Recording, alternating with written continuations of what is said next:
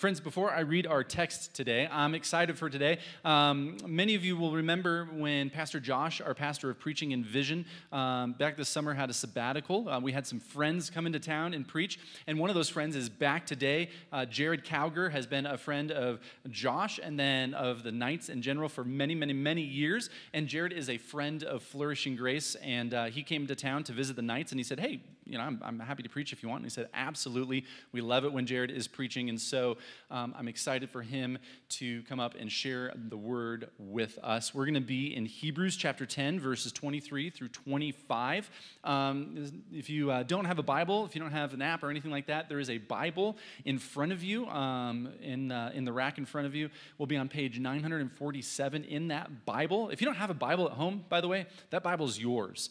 We'd love for you to write your name in it. We'd love for those to walk out the door. That is our gift to you. We've got a ton of them. So please, if you've been wondering, man, I don't have a Bible or I don't have this version, you are welcome to it. Please take it as our gift to you. Because we believe that this is God's word and we submit in reverence to God's word, would you please stand with me as we read from Hebrews chapter 10, verses 23 through 25? It says this: "Let us hold fast the confession of our hope without wavering, for he who promised is faithful. And let us consider how to stir up one another to love and good works, not neglecting to meet together, as is the habit of some, but encouraging one another, and all the more as you see the day drawing near." This is the word of the Lord. You may have a seat.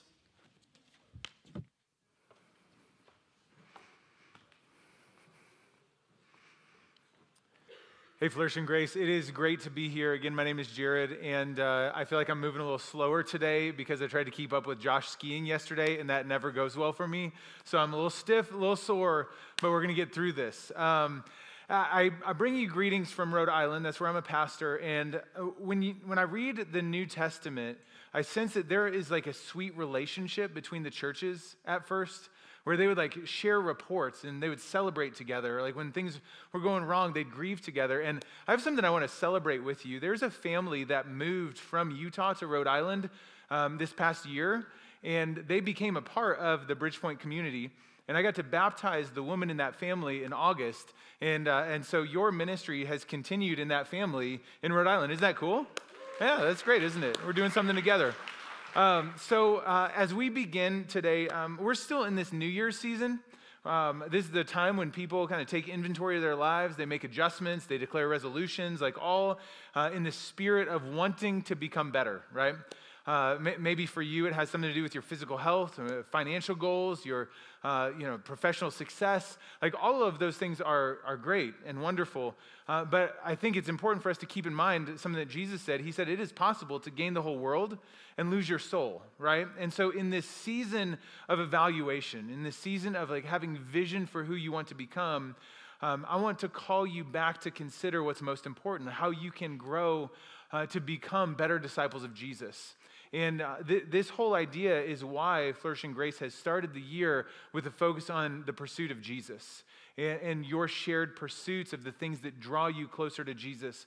So I'm stepping out of that series. I wasn't prepared to speak into it, but what we're talking about today has much to do with that. I want to talk about a rhythm to our lives that helps us become the disciples we want to be. We need help with that, right? It is a struggle. It is costly. Sometimes it is the opposite of what we want to do to follow Jesus. And so we need different rhythms and practices to keep us coming back to Jesus. And so today I actually want to spend a whole sermon talking about what you are doing right now, gathering to worship Jesus together. This is so important to us. I know that some of you grew up in some faith tradition where this felt a little bit more like obligation than delight. Maybe even for you right now, it feels like just another thing that you add to the chaos of your life. My hope is to elevate it in your mind, to even elevate it as a priority in your life. So wherever you are starting, if you're brand new here, and maybe this is your first Sunday and you're trying to figure out, like, does this have a place in my life? Maybe for you, you're already as committed as can possibly be. Maybe for some of you, you're someplace in between, where you know that it's important, but when you look at the pattern of your life, it doesn't show up as often as maybe you think it should. Wherever you are at in this, my hope is to elevate it, to help you to see just how valuable this is for followers of Jesus. So the way that we're going to go about it, I want to show you how this evolved over time. Like, I want to show you kind of the history of Christian worship. And then I want to walk through the different components that are often included in your worship gathering to just show you how it relates to being a disciple of Jesus. And then finally, I want to give you really practical steps, really practical ways to make it a priority in your life. All right, but before we do all that, I want to pause for a minute. One of the practices at Bridgepoint, the church that I lead, is that we pause before we open the Word. I often say that your readiness to listen is as important as my readiness to speak. Like, we've got to meet together, right? And so I want to give you a moment to pause and just ask God privately between the two of you to help you hear his voice today, all right? So you go ahead and do that, then I'll pray, and we'll keep going.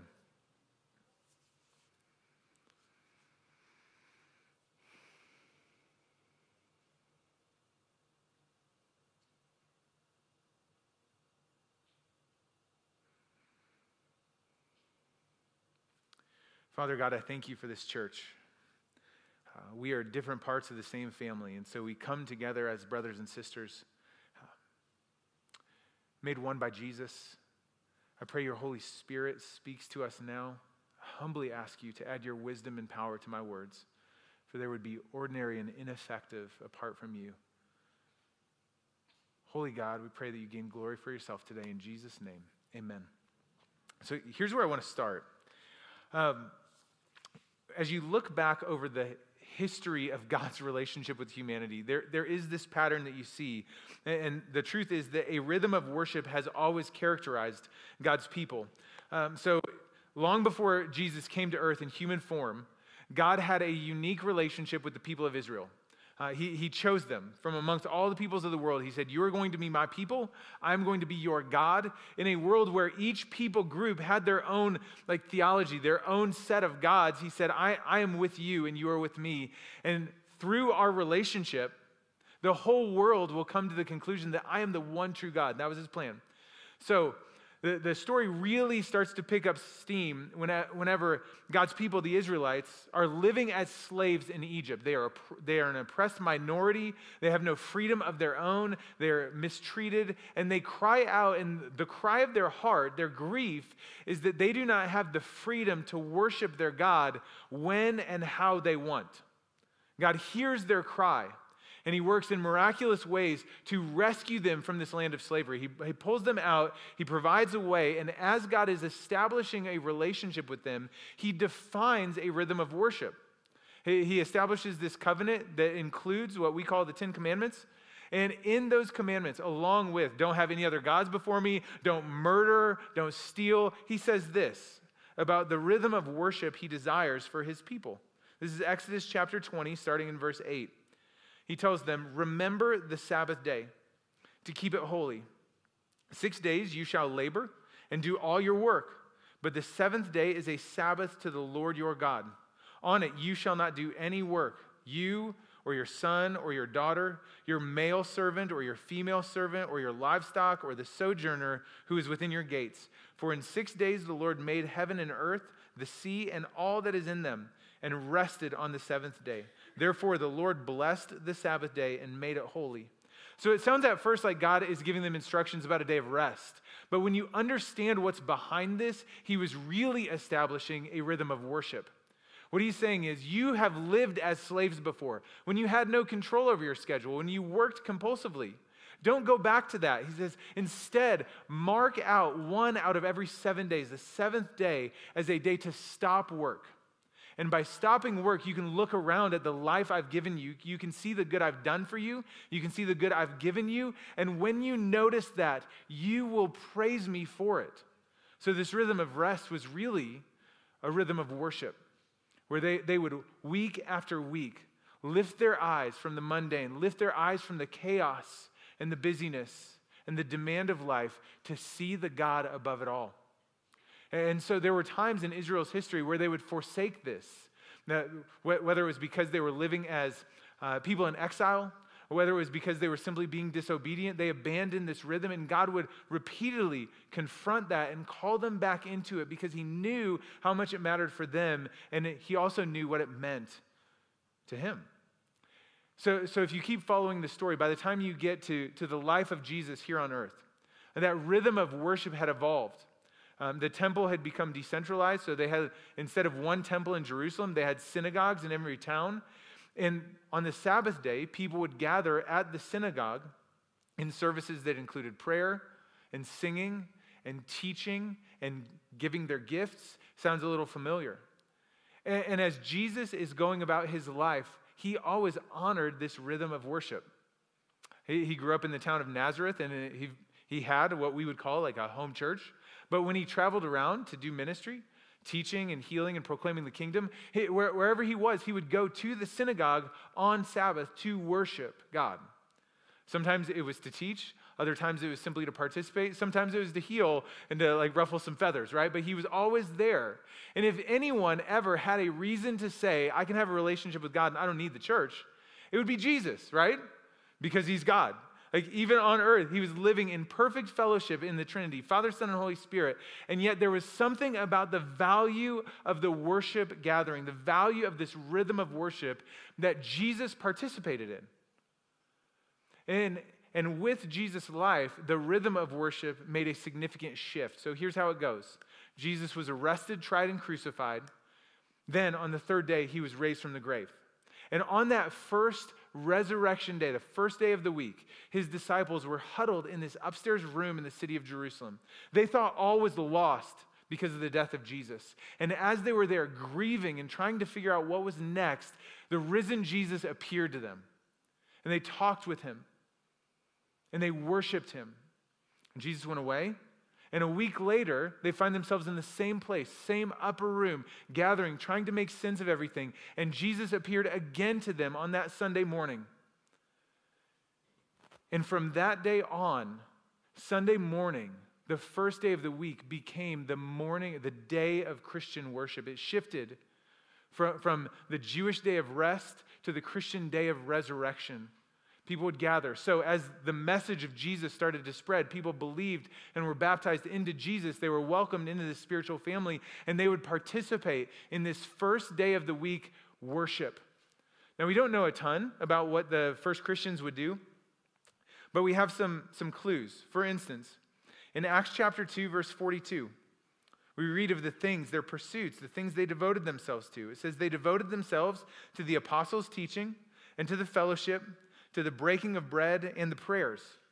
Additionally, in other parts of the New Testament, we hear Christians being instructed to sing to one another for the sake of their encouragement and comfort. We know that they took a collection every time they were together on the first day of the week, and so you start to piece together what they would do. And just like the Jews at different parts of their history, there were times where these first Christians started to waver in their commitment to this rhythm in their life. Sometimes it was because of persecution and suffering. Sometimes it was just because of discouragement or doubt or disbelief. There was this time, many centuries after Jesus died, rose from the grave, and ascended into heaven, where there was like this consistent movement away from this worship gathering. And the writer of Hebrews calls the Christians back to this commitment. He says this in chapter 10, "Let us hold fast the confession of our hope without wavering, for he who promised is faithful. And let us consider how to stir one another up toward love and good deeds, not neglecting to meet together, as is the habit of some, but encouraging one another, and all the more as you see the day drawing near." It's this wake-up call. He's going, hey, Christians, you've got to take responsibility for each other's faith. You must encourage one another to persevere, to endure in faith. And that requires you to not give up being together, not give up meeting together for worship, because when you do, you spur one another on. And the closer we get to the day, and he's referring to the day of Jesus' return, the closer you get to that great and glorious day, the more you will need it. He's calling them back to be people of worship together. See, this has always been a part of the rhythm of those who belong to Jesus, that they would gather on the first day of the week in honor of their risen King. And I think it's amazing that every time we gather, here in Utah, in Rhode Island, across the world, we are participating in a global, historic rhythm that has defined God's people for hundreds and even thousands of years. You are a part of that right now. What's humbling to me is that for many Christians, this simple act that I think we often take for granted was so important to them that they would risk their lives for it. There are parts of the world right now, and there certainly have been many throughout history, where this gathering would be illegal, where Christians were persecuted, they would be imprisoned, beaten, even killed simply for gathering in the name of Jesus, but that didn't stop them. They would get up in the middle of the night and travel many miles. They would hide behind locked doors. There are stories of Christians gathering and whispering their songs of worship so as not to be heard, because they knew if they were found out, they would be violently punished. But it didn't stop them because they believed that this right here, what we are doing, mattered that much. And this is humbling to me because there's a different story that is happening across our country right now, where something that cost us so little, not much more than a little bit of gas and a couple of hours on a Sunday morning, despite the lower cost, there's also a lower commitment. Like, we don't need the studies to tell us that this rhythm of worship is becoming deprioritized or devalued in our country. That there are more things that are taking its place in the lives of those who still love and follow Jesus. And it feels like we might be missing something if this mattered so much to other Christians throughout history and across the world. So to help us understand the value of it and the place of it in our faith, I want to look at what happens every time we gather. The real purpose of this is this: that our rhythm of worship gives Jesus the place he deserves in our lives. As I was developing this message, there are a couple different ways I could come at it. The first is that I could try to convince you of the value of this by showing you what it means for you, like to try and convince you this is really important for you. But instead, I want to come at it from a different angle and show you what it means to Jesus. That you might not be motivated by the benefit you get from it, but you might be motivated by giving Jesus what he deserves as our King, our God, and our Savior. And so he deserves our worship no matter what's going on in our lives. There's this moving picture from Scripture in Revelation chapter 1. So Revelation it's an account of this like dramatic and kind of trippy vision given to one of Jesus' first disciples. This guy named John was one of Jesus' original disciples. By the time he writes this, he's pretty old. And he's in prison on an island called Patmos in the middle of the Mediterranean Sea. And Jesus gives him this vision to share with other Christians. It's like a heavenly perspective of what is going to happen on earth so that Christians might have the strength they need to persevere through times of trouble. Chapter 1, verses 9 and 10 share this. John writes to these Christians he loves. He says, I, John, your brother and partner in the tribulation or the suffering and the kingdom and the patient endurance that are ours in Jesus. I was on the island of Patmos on account of the word of God and the testimony of Jesus. I was in the Spirit on the Lord's day, and I heard behind me a loud voice like a trumpet. The part I want to focus on there is when all of this began with him, it says, being in the Spirit on the Lord's day. He knew what day it was.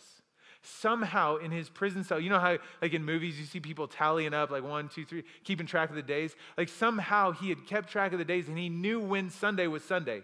He knew what day was the first day of the week. And you can just imagine him marking it and then circling the first day of the week and saying, this one belongs to Jesus. And his heart's longing was to be with his church. But because he couldn't do that, he would be with them in the Spirit. He would have his own church right there. He would worship the Lord despite all that was happening around him. So think about this. John is the last living disciple. By this point, he's about 90 years old. He's been beaten. He's been tortured. They boiled him, trying to kill him. He survived. When he wouldn't stop talking about Jesus, they finally sent him to exile on this island prison. He's all by himself. all of his friends have died. And he's there, still falling on his face every day of the resurrection to worship Jesus because that's what he deserves. Like that image to me is so moving. He knew that Jesus deserved it. And he called that day the Lord's Day. This became a term Christians used to refer to the first day of the week, the Lord's Day. There was a subversiveness to this because in the Roman Empire, they would use that same term, the Lord's Day, to refer to a few days on the calendar. A few times a year, Rome would have what they would call the Lord's Day. And it was when they would call all the citizens of Rome to assemble in their local communities to declare their loyalty and allegiance to the emperor because he was their Lord and God. And so when John is writing to the Christians, he's saying every Sunday is a Lord's Day for us. Not about the emperor, but about our king. And this is a day for us to assemble, to come together, to declare our loyalty and allegiance to our risen king. It's his day, and it belongs to him. And every time we gather, everything we do is about giving Jesus what he deserves. So let me just walk through this with you. When we sing, we give Jesus the praise he deserves. I am not a singer. I'm not a musician. Like I don't make music as a form of recreation. I never sing for the enjoyment of those around me. That's just not how it works for me. I wish it was. But I can tell you this. There is something in me that comes alive when I think of Jesus, who he is and what he has done for me. Like I feel it in the depths of my soul, and I sense that talking about it, even though I talk a lot, is not enough. Writing about it is not sufficient. I need to express a praise to Jesus where my mind and my heart, my mouth and my soul come together. And that is the purpose of song. It expresses more than spoken word can. It combines all of our being, and it comes out in this praise to the God who deserves it, who is worthy of it. The pastor and theologian John Piper said it this way. He said, singing is the Christian's way of saying, God is so great that thinking will not suffice. There must be deep feeling. And talking will not suffice. There must be singing. That singing has value. It's something that the Christians always were called into. And so when we gather and when we sing, we are praising Jesus as he deserves. So every time we gather, we come around the table. We eat bread, we drink juice to remember the death of Jesus. And when we do this, we give him the gratitude that he deserves. We are acknowledging that he not only died, but he died for the forgiveness of our sins. If not for his grace and mercy, get this, if not for his grace and mercy, we would still be accountable for our sins.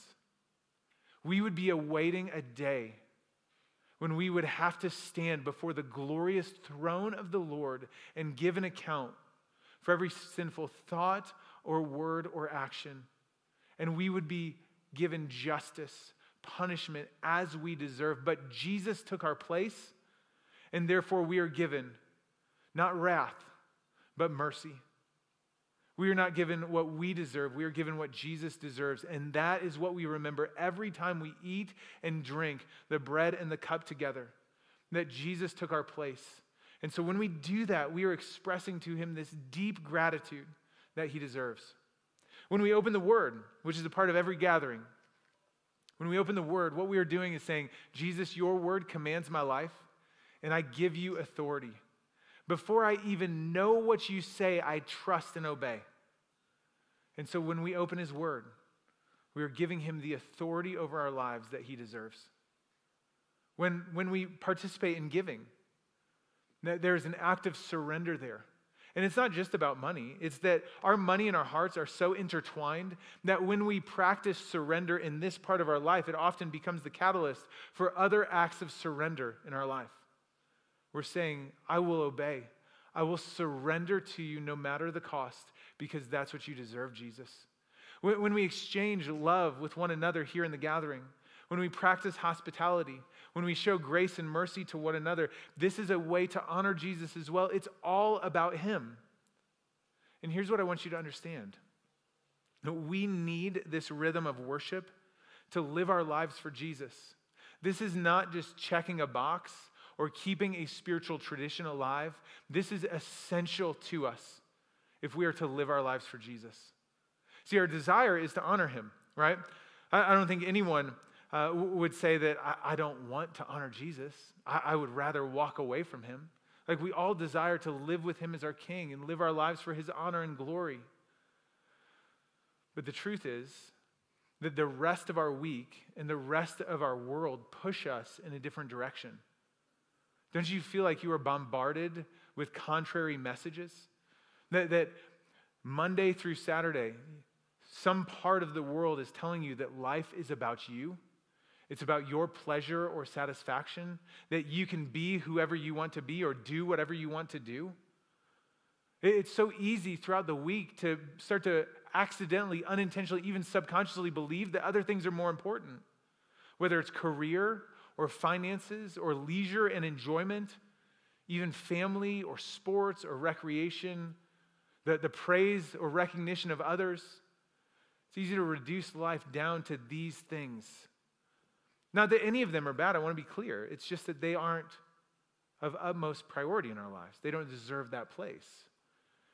And so because we desire to honor Jesus and live for him, but the rest of our lives in this world push against that and compete with it, we need a rhythm of worship that keeps bringing us back to what Jesus deserves.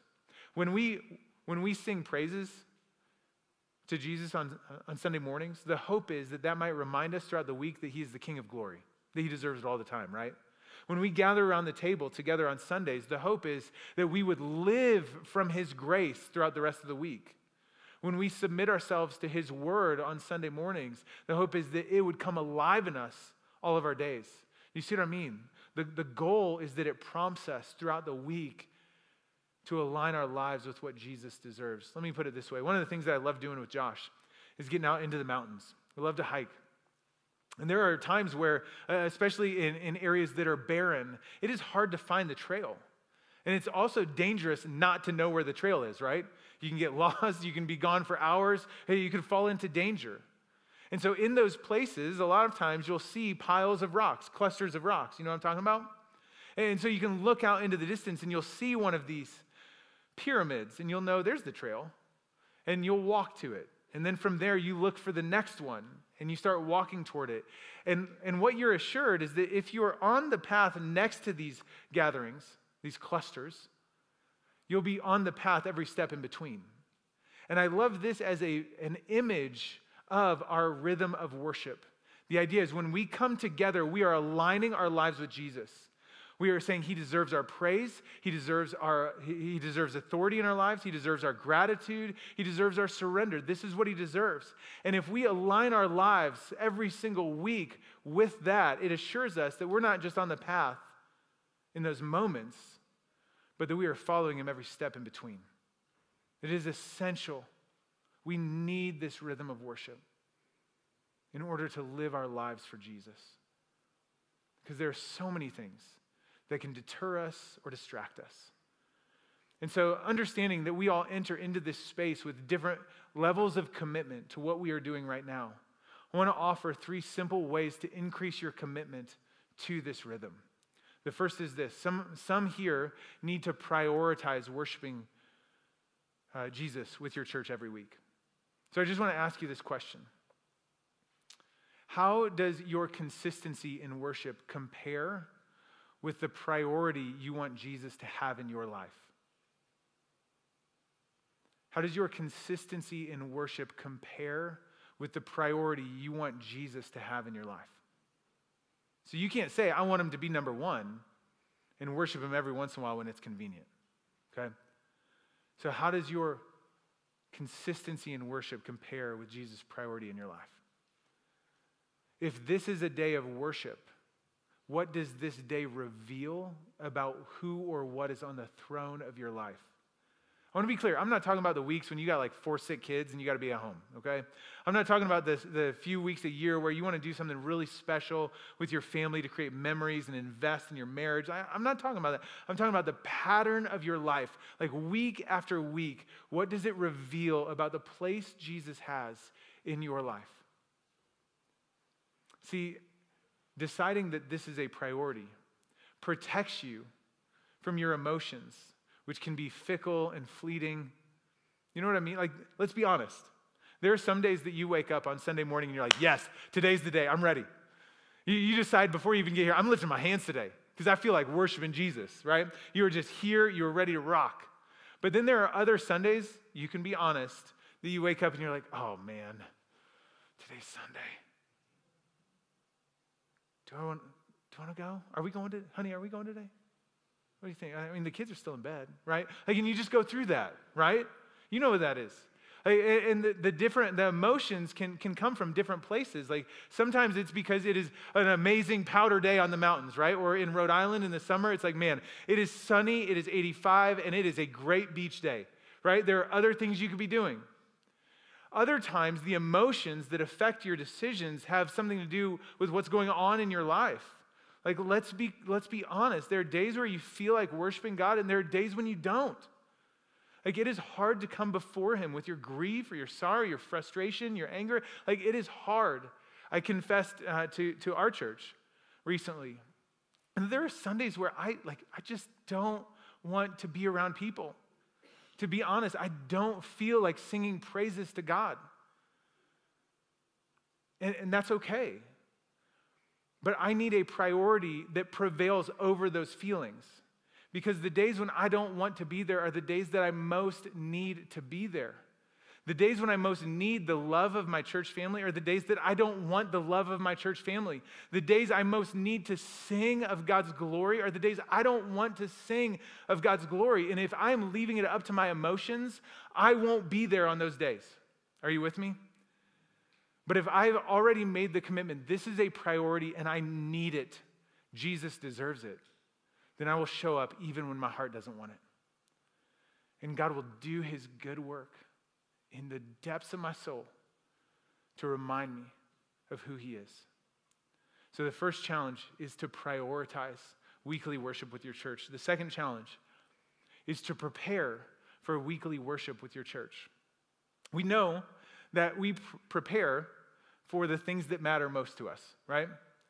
You don't just go in haphazard to the most important business meeting of the year, right? I have a freshman daughter, and this is her first round of midterms in high school. I watched her prepare. She cared about this, and so she didn't just walk into class and be like, well, we'll figure it out. She prepared because it mattered to her.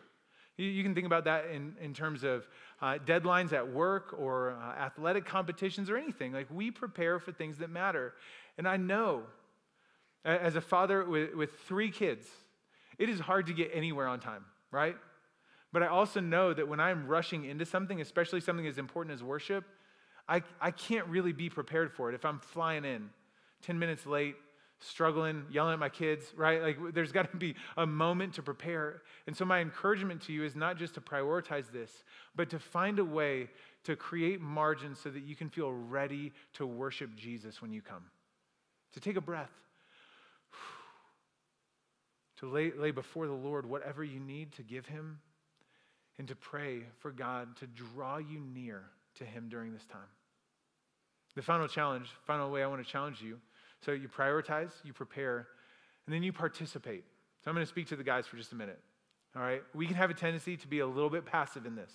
And ladies, this may apply to you too, but in New England, there's really only one time that guys sing, and it's at the 7th inning stretch of Boston Red Sox games when we belt from the depths of our bellies, Sweet Caroline, all right? Like, we'll just sing our heads off there, but nowhere else, all right? There is a power in participating. You coming here is not so that you would be a passive observer, but an active participant in the worship of God. And so whether it is choosing, even when you don't feel like it or you feel a little embarrassed by it, to at least mouth the words of the songs, it's gathering around the table and remembering Jesus together. It's actively listening to the word of God faithfully proclaimed. It's giving and receiving love. It's participating in it that does the work of worship, which is something you talk about a lot here. Worship is work, and you've got to choose to be a part of it. And so my challenge to you is not to just slide in and out, but to come and to actively participate. Because a rhythm of worship has always been a part of God's people, all the way up until this present day. And we need it just as much now as ever before. So if we are going to faithfully follow Jesus, we need this in our lives. So as you move into this new year and as you envision your life toward the end of it, what place does this gathering need to have in your life? Are you willing to prioritize it, whatever may come? So I'm going to be committed to it because Jesus deserves it. Is there a way you can start preparing for it, to make more of it in your life? Is there a way you need to stretch yourself to participate in a way that you never have before? See, there's something amazing about our worship. When we worship together, it becomes a witness to those who have gathered. So in some ways, it's a witness to other believers that encourages them. And in some ways, it's a witness to those who do not yet believe. If you were here for the first time and you don't yet believe in Jesus, our hope is that our worship would be a witness to you. Like through our worship, you would start to wonder who Jesus is, and your curiosity would lead you to a point where you discover him and know him as we do. That's part of the purpose of our worship. So again, I just want to challenge you. As we're beginning the year, are there any adjustments, any changes, any commitments you need to make in your own rhythm of worship to align your consistency in worship with Jesus' priority in your life? I want to give you just a moment to reflect on that. I'm going to pray over you. After this song, there will be a prayer team up here. If there's anything related to the message or not that you want to pray for together with someone from your church family, we just invite you to come up after the message and during the song.